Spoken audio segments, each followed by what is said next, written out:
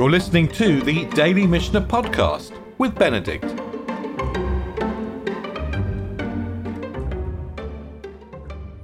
We were talking about sending out presents on Yom Tov. Can you send out something which might not be usable on Yom Tov? And broadly, the principle is that, we do send out, we restrict ourselves to things that might be used on Yom Tov, although Beit Hillel are pretty broad, pretty generous in interpreting what that might be. And we closed the 9th Mishnah of the first chapter really on that point. The 10th Mishnah picks it up straight away. And, I did wonder whether perhaps this 10th Mishnah might at one point have been joined to the 9th.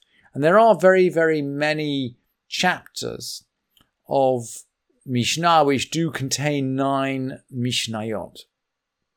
The boundary between the Mishnayot is not particularly fixed. We've said before that the boundary between chapters is very important. So the last Mishnah is in a chapter is very important.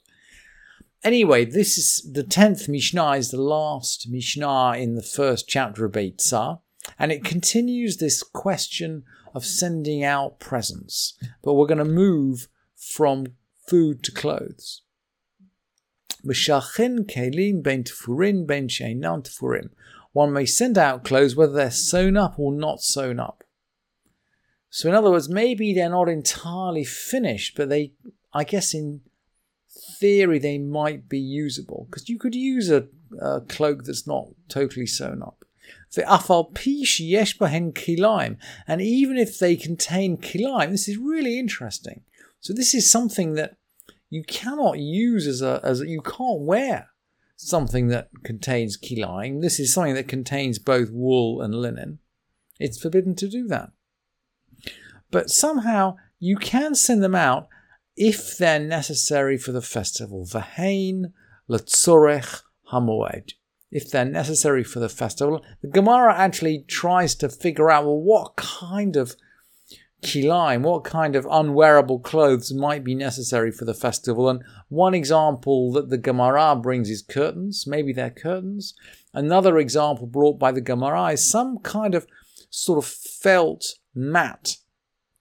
Hard felt mat that you might sit on it. So you might sit on kilaim, providing it's stiff enough that the fibers wouldn't come off on your clothes, even if you wouldn't actually wear the kilaim. So there's some kind of cloth that you might use on Yom Tov. And then we're going to go on. Aval sandal hamusumar. We're not going to send out hobnailed sandals. And we've already learned in the Mishnah of Shabbat that we don't wear these hobnailed sandals. There was some public health incident. People were trapped in a small space. Perhaps they were attacked by enemies, and they trampled one another trying to get out, and they were wearing these hobnailed sandals, and essentially people injured one another in the crush. So we don't wear hobnailed sandals on Shabbat. Velo minal she'eno tafur. We don't wear unfinished shoes, because in contrast with unfinished clothes, these are really completely unusable on Shabbat. Rabbi Yehuda omer af lo minal lavan. Rabbi Yehuda says not white shoes, mipnei shetzarich uman, because they require an artisan. It seems that white shoes require some kind of finishing off, at least in the place where Rabbi Yehuda lived. Zeh klal, and you can see we're finishing the chapter of the Mishnah now with a general principle. Zeh klal, this is the general rule. Kol shenei tinbo b'yom tov meshachin oto. Whatever can be used, can be appreciated on Yom Tov, can be sent. We can send out as a present anything that we can basically enjoy using. What if Yom Tov falls on Erev Shabbat? Can we prepare on Yom Tov for Shabbat? And the basic halacha, by the way, is that we don't prepare on Yom Tov for Shabbat. It's an abuse, if you like, of Yom Tov. But of course that causes certain practical problems. If we can't prepare on Yom Tov for Shabbat, how are we going to get ready for Shabbat? I mean, we need to heat up water, we need to heat up food. How are we going to prepare for Shabbat if we can't prepare on Yom Tov? Yom Tov shichal liot erev Shabbat, lo yivashel adam, bat tchila miyom tov l'Shabbat. If Yom Tov fell, if the festival fell on the eve of Shabbat, so on Friday, in the first instance, one shouldn't cook on Yom Tov for Shabbat. So what are we going to do? Aval, mevashal hu Yom Tov. We're going to cook for Yom Tov. This is going to be the day before an Erev Yom Tov. So on Thursday, we're going to cook for Yom Tov. Ve'im hotir l'Shabbat. And if there's some left over, there's some left over for Shabbat. Ve'oseh tavshil me'erev Yom Tov v'somech alav l'Shabbat. And if any is left over, it's left over for Shabbat, and one can prepare a dish on Erev Yom Tov and rely on it for Shabbat. And the Mishnah here is talking about our modern Eruv Tavshilin. We can rely on it to prepare food for Shabbat. So we've mixed up essentially the preparation for Shabbat with the preparation for the Yom Tov. And that means any cooking that we do on Yom Tov can be sort of held over onto Shabbat. Beit Shammai omrim shnei tavshilin. Beit Shammai say, if you're going to prepare an Eruv Tavshilin, if you're going to essentially prepare for Yom Tov and have some left over for Shabbat, in order to facilitate cooking on Yom Tov for Shabbat, Beit Shammai say you need 2 dishes. Beit Shammai omrim shnei tavshilin. And here we're returning to the literary pattern that we observed in the first chapter. Beit Shammai are going to say X, Beit Hillel are going to say Y, and we might have a third opinion. And Beit Shammai are strict and Beit Hillel are lenient. So we're reverting to our literary pattern now. Beit Shammai omrim shnei tavshilin, uVeit Hillel omrim tavshil echad. Beit Shammai say we need 2 dishes in the Eruv, 2 cooked dishes. And Beit Hillel say 1 cooked dish. V'shavin b'dag uVeitzah she'alav. They agree that if we have a fish and an egg cooked on top of it, apparently this used to be a common way of serving fish. You'd cook the fish and you'd break an egg on top of it. She'alav, that if there's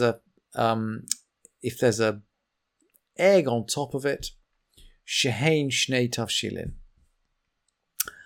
That in this case we've got 2 dishes. By the way, interesting that of course the whole Mishnah of Yom Tov starts with an egg. Beytzah shenolda b'Yom Tov. It starts with an egg, and the beginning of the second chapter seems to be starting with an egg as well, a fish and an egg on top of it. Achalo or she'avad. If someone ate his eruv or lost it.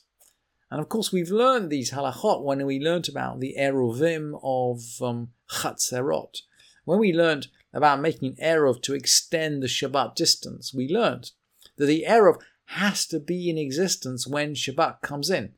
If we've eaten it, or if we've lost it, or I think in the example in the Mishnah of eruvin, it was a building collapsed on top of it, or a wild animal ate it. Yeah, it was destroyed by accident. Achalo or she'avad. If someone ate it or it got lost, it doesn't work. Lo yivashel alav batchila. You can't cook on it in the first instance.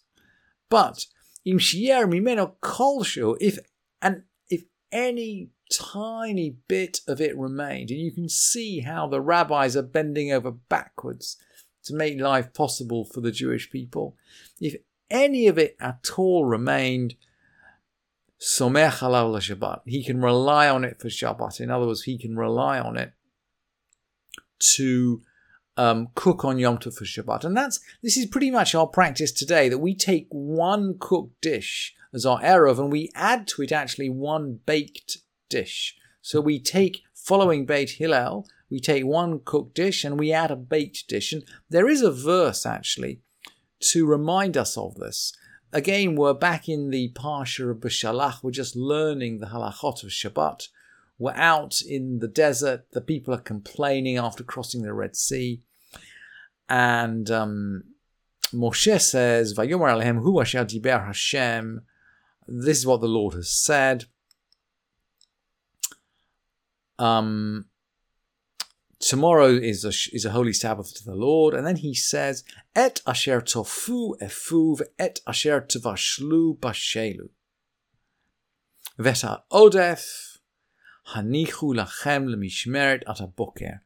Bake what you will bake, and boil what you will boil, i.e. cook what you will cook, and that which remains over keep until the morning. And the rabbis learn out of this dual use of the word bake and bake. Bake what you will bake, and boil or cook what you'll cook. The rabbis learn out of this linguistic doubling the fact that we can cook on Yom Tov for use on Shabbat with the Eruv. And we're mentioning both the cooked food and the baked food. Okay, so what about that's Yom Tov that falls before Shabbat. What about Yom Tov that falls after Shabbat? Chaliot achar haShabbat. If Yom Tov falls the day after Shabbat. Beit Shammai omrim matnilim et hakol milifnei Shabbat. Beit Shammai say we must immerse everything before Shabbat. So we're back to Beit Shammai, Beit Hillel. Beit Shammai say we immerse everything before Shabbat. Uveit Hillel omrim kelim milifnei Shabbat ve'adam b'Shabbat. Beit Hillel say vessels before Shabbat, but people on Shabbat.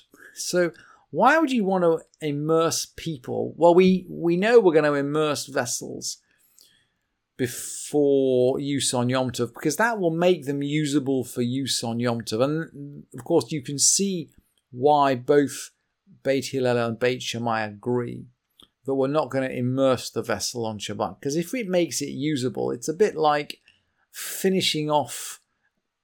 It's a bit like finishing off the manufacturing process. Makeba patish, tapping with a hammer, the last stroke of the craftsman, finishing off the objects forbidden on Shabbat. So we can see why we're not going to immerse the item once it's been completed on Shabbat.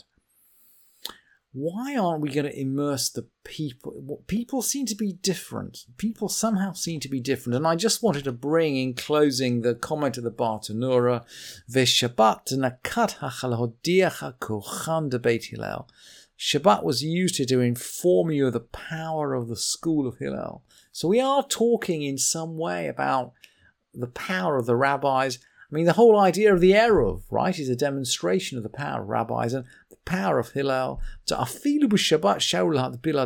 on Shabbat, they permitted the ritual immersion of a person. Because it seems like we're just cooling him down. So it seems like people now might take a bath because they want to warm up. But in those days, they would take a bath because they wanted to cool down. It was hot in those days. Verochetz lehitaneg, and washing for pleasure. Velo l'shem tevila, and not for the sake of tevila. So as if Beit Hillel would seem to agree that we wouldn't immerse for the sake of immersion on Shabbat, but pleasure on Shabbat is allowed, so we can jump into a cold pool to immerse oneself on Shabbat the day before Yom Tov.